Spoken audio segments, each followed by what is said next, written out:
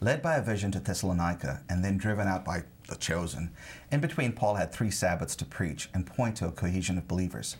The Christian church was still new, but already there were people trying to profit from it. The chosen were now harassing newcomers. Power politics was rearing its ugly head. And in this environment, Paul preaches truth. And those who chose to discover truth came together and were set free. That's what true belief does. It does not separate or cause divide. It brings people together. The chosen and the Gentile, the baptized and the seeker. In today's world, the conservative and the liberal.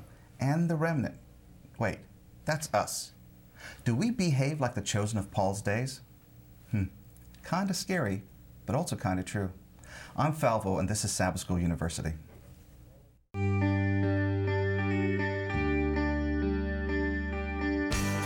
Offering information for your mind. Enabling transformation for your heart. Sabbath School U, a weekly dialogue exploring God's Word and its application for today's world.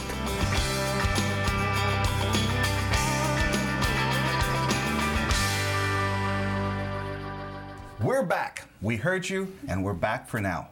This program has been in flux for the 6 years I've been producing it. Yes, I know you'd like to point fingers at me and say that's the reason, but there's more at play here. This time, at least, we're back on the campus of Andrews University, where I love the diversity of our panel throughout the last 6 years, and the hosts have brought so much to the discussion. I've got 3 of the latest hosts joining me for this show, so tell us something about yourself that you haven't said before, and Sarah, keep it legal. Oh. You better do that. I'll work on it. Well, my name is Aika, and I don't know. I think I've shared quite a bit about all kinds of stories. The one maybe I haven't. My wife is an expert dessert maker, which isn't really about her, but I enjoy the desserts. We cannot believe it till we've seen proof. I've seen proof, and it's absolutely true. And I will support it and receive more at any point. All right, well, I'm Sarah May Cologne, and, well, this week I got in trouble for climbing a tree. So You got what in else is trouble. new? It was Because really you fell bizarre. out of the tree? No, or? I was up in the tree, and I was just, like, standing there, and this person was like, get out of the tree, and I was like, okay. You know you can climb down without falling off the tree. Right, and I Okay. did, very smoothly, of course, with ease and expertise. Andrew? Yeah, my name is Andrew Campbell. Something that I haven't said on the show before, which I couldn't have, is that by the end of this quarter, I'll be married. Does she know? Yeah, she knows. This is good. Wow.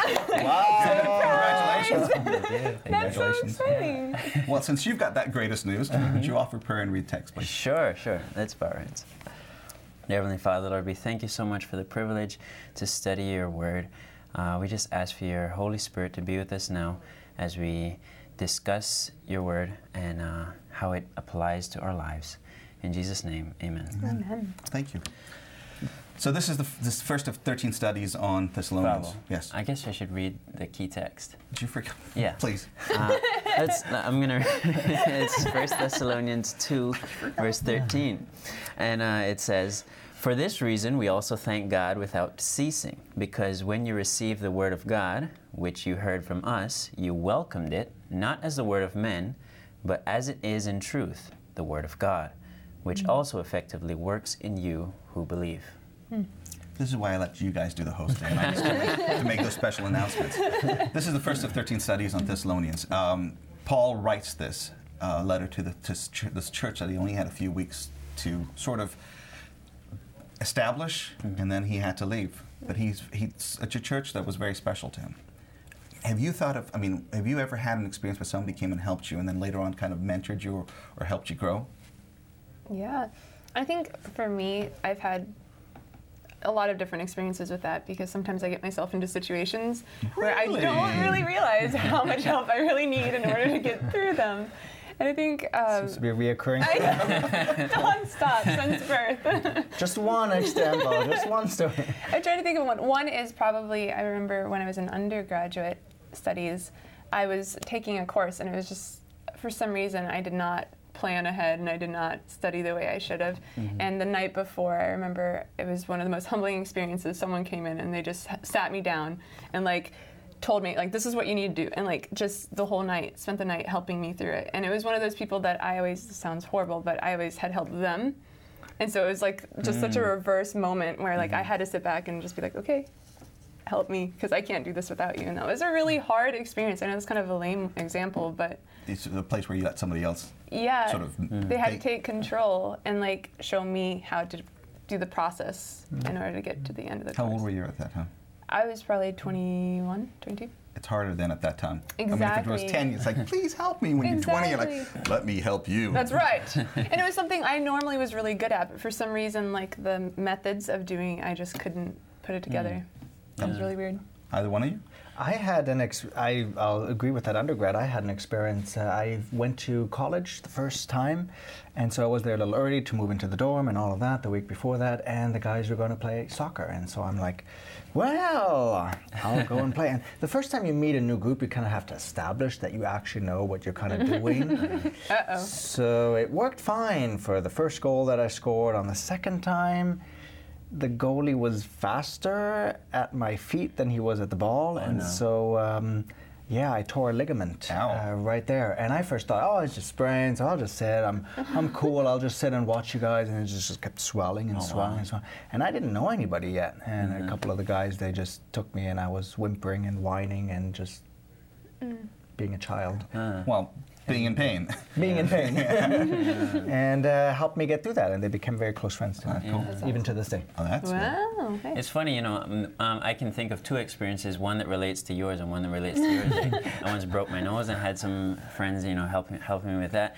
But the one I wanted to share was actually leading up to my studies here in the MDiv program. When I was applying to the program, I was very close to the deadline for application, and I had a lot of things to do at that particular time, and so I was really stressed out, and I actually felt as though I wasn't going to be able to make it. I wasn't going to get all the application and stuff in, and you know what? My dad saw me, really stressed out with everything, and he kind of sat down and he says, "Son, hey, what do you need me to do to help you?" And he just really just helped me through, and really that was why I was able to start the MDiv program when I did, because he was there for me when I felt just really stressed with everything that I had to do at the time, and he really helped me out. That's awesome. Yeah, I think that there's so many examples. Parents are a great example of that. Sometimes you don't even realize what they're doing. Till afterwards. Till afterwards, because I look back and I think of all the things that my parents pretty much single-handedly rescued me from without me even being aware of it, or my brother or close friends, and it's kind of ridiculous. So when people come to help you, for me it was, I had a tumor in my right leg, and I had this whole thing of, you're going to die, you may not die, yes you will die, and we'll have to take this out. And finally when they did they took it out, and the whole surgery. Yeah, some people think so. I was learning I had to learn how to walk all over again, and it was frustrating because my mind would tell me I could put my foot forward, and my leg would say, "Are you nuts?" So my wife would have to help me climb up, get up the stairs, and come down, and it was difficult for me mentally to give up control of something I know I can do. But the patience and just being able to let go and help somebody help me, that was a challenge. I mean, it was working through the pain and just learning how to do something that should be so natural. In some ways, it's that helplessness that this is beyond your control, and something that is very simple just becomes very difficult. How does that work in ministry? When you think that you're the person that has to help people. I remember going to Singapore to work. And after living in LA, and I was supposed to do this broadcast gig, and I was supposed to set up a radio station and the studio out there, I figured, I live in LA, I know everything. I landed in Singapore, and I'm like, whoa, this place is complete. This was amazing. I felt so out of place. And I'm not sure who did more in terms of learning while there. How does it work when you go in ministry? I mean, what's the importance of understanding the people you're reaching and the approach you take? I think of when you're going to do ministry, I think sometimes you end up getting ministered to even more than you can, and even more than you can give to anyone, because this just almost the nature of ministry. It's always a two-way street. So I think if you go out with the mindset, that I have what you need, and basically I don't need anything from you, that's a wrong foot to start on, because it's almost condescending, and generally people don't like that. So how would you do that? I mean, if you were going to do a series of meetings in a different country, would you take a this is how to do it book and study it because it works here, and then go to some other foreign country or Appalachia or someplace in the United States that's different culture from where you are? What would you do? Did you take the cookie cutter thing and say, well, this has been proven by so and so, and it came directly from this and this? How would you do it? I mean, anybody. All these envious like, well, no. We just learned we must take the paper. If I can just add on to that, I think that for me that is one of my biggest frustrations with systems. Sometimes is that as someone who has grown up overseas, I would see a lot of the missionaries that were coming for short term coming in and throwing down this like to-do list, and none of it pertained to anything within the culture.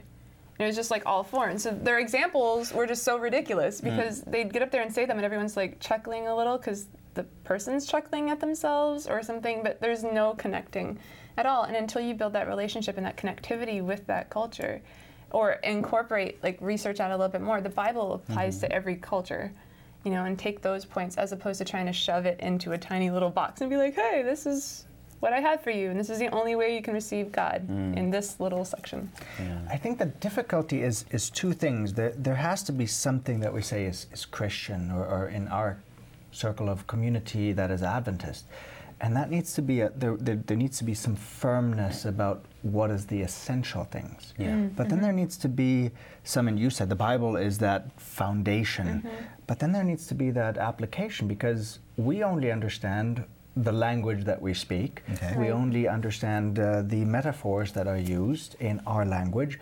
And I've caught myself and my family over and over again in using German metaphors that we've applied into English, and everyone's like, what are you talking about? And it's like, it's obvious, this is a metaphor. And it's like, yeah, but we say that completely different. Exactly. So here you say brand new. Well, if you were to say brand new and we just literally translate that back into German, it's like fire new. And it's like, what are you talking about, fire? And we would say nail new. But if you'd say nail new in English, nobody understands what you're talking about. So these are just some of the things where language, and that is just reflective of a culture, of a setting, of people, of how people live. For sure. And I think in terms of Christian teachings, Adventist teachings, I think when you're going into a new culture, you have to establish what are the non-negotiables and where do you have some room, that you can flex a little bit. That's something that you have to know, because there's not everything that you're going to be bringing from one culture to another that is necessarily from the Bible or from the spirit of prophecy. There's some things that we do in Adventism that are cultural. For example, here in the United States, we eat haystacks. I didn't know what haystacks were, until I came here. And then, for some people, that's so much a part of, healthy living that, they take that and, hey, this is... My neighbors have said that. We never knew about haystacks until we met a couple of Adventists. We'd never heard that word. They're really ingrained Americans. Well, it's like this lady from Malaysia. She had to find a university in Australia, so she went alphabetically, and the first one she found was an Adventist university. And so she went over there, and the first Sabbath she was there, this was back in the 70s, and they invited her for potluck. And she wasn't an Adventist, so she walks in there and she goes, I thought these people didn't do drugs. And then she went there because that's her impression. Then she found what potluck was all about. And I think a lot of times, it's true, when you're meeting with people, we have to understand that a lot of it is cultural. There is, like you said, there's this core, but even if you take the core of what's in Scripture, the approach or the methods are modified for your local audience. Absolutely. And I think what often happens is that there's just a certain ignorance about other cultures and other ways of seeing things. And I say for myself, this is the worldview I have, this is how I grew up, this is life. And that there are so many different shades. It often takes a lot of time to acquire that. And I noticed when we first came from Germany here, we're like, why do Americans do this? And this is like really stupid, and we do things better. And I've noticed that people that come into a different culture, it takes about a year of just spouting off angry words and saying, it doesn't work, why do they do it like that? We do it much better. And after like a year and a half, 2 years, people are like, wait, this actually makes sense. This is actually better than what we used to do. And it just takes that time of learning a different way of looking at things. So that's a challenge, is the fact that the familiar is comforting. Even though it may be incorrect, it's comforting. And we don't want to move out of the familiar. Your turn, Sarah May. My turn. Okay, so one of the things I've been thinking about a lot, especially since when I moved to the States, I was the grumpy, bitter person from afar. And one of the things I realized is that, so often we pray for an open heart when we read scripture, or pray for an open heart when we go to church or evangelistic series or whatever it may be. But we don't often pray for an open heart when we go into a new culture to receive what they have to give us. And I think what you were saying earlier is that so often we receive so much more of a blessing by going and, reaching out to different people. But the thing is so often we go and saying this is the only way that works. And to them, that shuts them down. But if you go in and you explain why you're doing what you're doing and then say what works in your part, then I think that will make it come to life for them. And then also in return, it can give you a new perspective. And it just opens up your heart even more. Paul, what I like about it is, I wanted to go to Paul, because Paul is this person that actually assimilates to the culture that he's at. And each of these books, I mean, when we read the books, we go, well, these are the letters of Paul. They're not. They're letters specifically to a geographical area, a different culture that Paul understands. He understands. So the needs in Romans and the needs in Colossians, and they're different. But even beyond that, even the way he ministers to these congregations is very different. So for the Thessalonians that we're going to be studying now, for the Thessalonians, he decided that he was going to work as a tent maker along the side because he didn't want to put an extra burden of financial or profit, that people wouldn't have that stigma. So he goes into this society knowing... Go ahead. No. I'm like, that's a great example. But how does that? I mean, go ahead. Finish your thought. And I'm coming in. Then he'll destroy it. Okay. So that's what he did. It worked for that setting, and he says in other settings it's going to be different. But in this setting, this is what I'm choosing to do to make it easier for people to accept the gospel. See, that's a part of Paul that we don't talk a lot about. Right. Is he was self-supporting. Not in the fact that he came to his friends and his neighbors and say, give me money so I can go. He found a way, because he knew God, if this wasn't God's leading, then it wouldn't work out. He was a tent maker. He made sure that he wasn't a burden to either the people that sent him or the people he was going to. It's interesting because he actually says that is something that's extra that he's going the extra mile, because he does say, because we've been a blessing to you in spiritual things, you should be a blessing to us in material things. But I'm paving my own way. I'm not placing any extra burden on you, so I'm still, working on the side and making sure that you don't have to support me. But that's Paul. But I think it's also relatable to all. You meet more people when you're working with them, as opposed to I stand up front and I say nice things and then hope that you can relate. But if you're side by side, I used to help once in a while. I'd go with my brother and he laid brick, and so I worked with the guys, and it was I couldn't relate with them on a lot of things outside of that. But when we were both out in the sun, putting brick down, there's a whole new level of relating. There is nothing, or when you go camping with people, there's a whole new level of relating with them because you're doing something with those people on their comfort zone, I guess. I don't know if that's necessarily the model for all ministry. True. Right. But it is a model that worked for the Thessalonians. And he did receive money from the Philippians at this time. And he does support, as Andrew, you've already pointed out. So it's this general, I'm going to do what needs to be done to serve the people in their location. Without creating a distraction from anything else. Right. Okay. Now, so he takes the gospel to the Thessalonians, and he's trying to preach the reason for Christ coming to earth. Why is it so? Why is it important? Why is it? Sometimes I feel like Elmer Fudd. Yes. Why was it important for Christ to come down to this earth? Why? Why couldn't God just say, Adam, Eve, you're two people. It's rather easier forgiving two than the billion that are going to come, because they're going to keep multiplying. Well, how do you take that to the Thessalonians? This whole idea of, this God that came down to die for your sins. Can I challenge you on that? Dun, dun, dun. If you must. When we look at Acts 17, where we talk about the message, Paul has that message Luke records. What did he say? It is necessary for Jesus to die as a savior. And that is his proving point. It is necessary. And this phrase is actually a very important one. It is necessary. And it was necessary for Jesus to do that. And back in that culture, he's addressing a popular stigma that Jesus was a shameless person.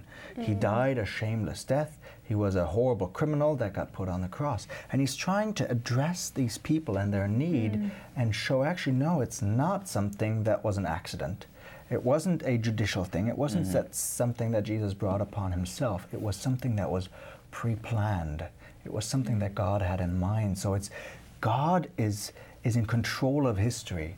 That's, I think, what he's trying to say, and that's going to be important in Thessalonians as we get to chapter 4, where he's going to be talking about Jesus coming again.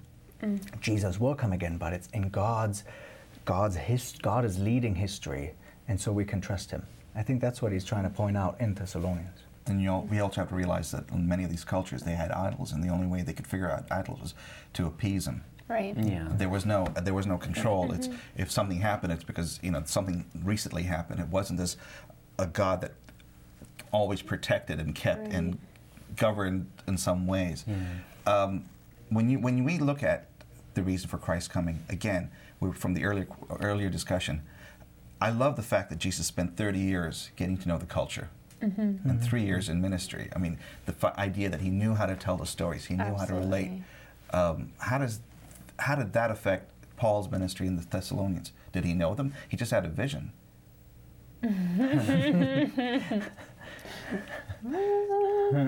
Yeah. Andrew? And everybody's going, but that question wasn't, we didn't discuss this earlier. No, so the question you're asking is, Jesus' ministry, being immersed in the culture versus Paul almost just showing up and saying, hey, I'm here, listen to me. But I think he was in the culture. Well, I think the first thing that he does is he goes into the synagogue. That's what we know. Yeah, so that's a culture he was familiar with. Right. That he was an expert at. And then he was also a Roman citizen who had lived in different parts of the Roman Empire beforehand. So he had acquired that sensibility for the different people. And he knew what the topics were. And the topic was, well, we've heard about this Jesus in Palestine. Something happened there. It's got waves. And now Asia Minor is kind of infected with this virus. But virus. Yeah, I'm sure the chosen at that time thought it was a virus. Absolutely. Yeah. And so now that it's been put down. Jesus is just a criminal. Don't worry about it. And Jesus and Paul goes in and says, this is actually the concern. It's not true. And so we hear in Acts that immediately people started to listen to him. So educate us here. How familiar was Paul with the synagogue? Incredibly familiar. Yeah, he calls himself, he says, I'm a Pharisee of Pharisees. He was like the top of the top in terms of in Judaism.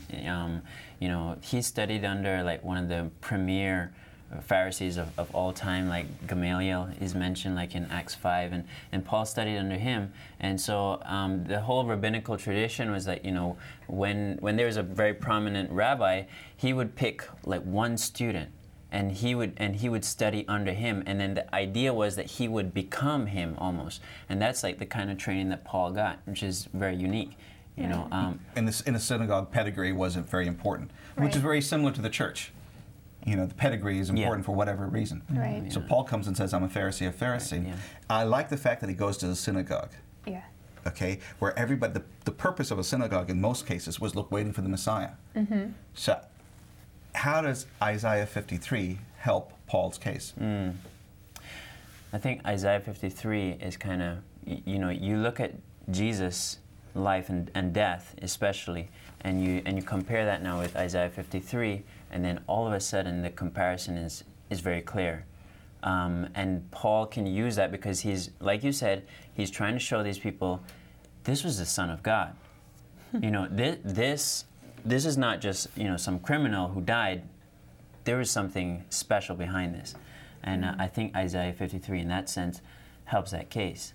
The Jews were expecting this big Messiah that's going to overturn the Romans, the evil person, and they turn history upside down. And suddenly there's this peasant guy who says, I'm the Messiah. and yet he dies. And it's kind of like no, this can't be it, and this is not what we expected. Right. And Paul is saying, wait a second, guys. This is absolutely what was expected. In Luke, Jesus will say, he will show the Emmaus disciples from the prophets, from Moses, the prophets, Yes. and he will show throughout history and throughout Scripture that this is the true Messiah. And so Paul's use of the Old Testament goes back into this, and this is actually the Messiah that we were waiting for, and we've had a wrong conception. It's not that the Bible is wrong, it's not that God is wrong, it's not that Jesus is wrong, it's that we're wrong. And that's what we often don't like to admit, that we're wrong. Okay, so in Isaiah 53, when I first read it, the picture of Jesus here is not this bulked up person with combed long hair and a beard and everything else. I mean, the pictures of Jesus we always have is this really good looking guy. But you read Isaiah 53 and it's like, are you kidding me? I mean, if I had read this after I saw the pictures of everybody's painted or took of, or painted of Jesus, not that they took any pictures of him, but they painted of him, it's a different picture. But I think that's the beauty of God is that he shatters our preconceptions, I guess, if you will. Like, he typically tears down all the things that we've built up in our minds, and he makes them more relatable and more, in a sense, no hierarchy, because I think so often we get stuck on we have to do this in order to be cool, or we need to do this, and this, and this, wear this in order to look like we're in style, do these things, and it's like we go through such a phase of trying to one-up each other and to be better than everyone else that he comes back and he brings it back to be like, you know what, no, it's about being simple, it's about loving each other, it's about more than this. And also going back to what you said about, Isaiah 53, the picture there, I think that's a picture of Jesus on the cross, in a sense. So I think even if he was good looking or not, by the time he's on the cross, he's pretty disfigured.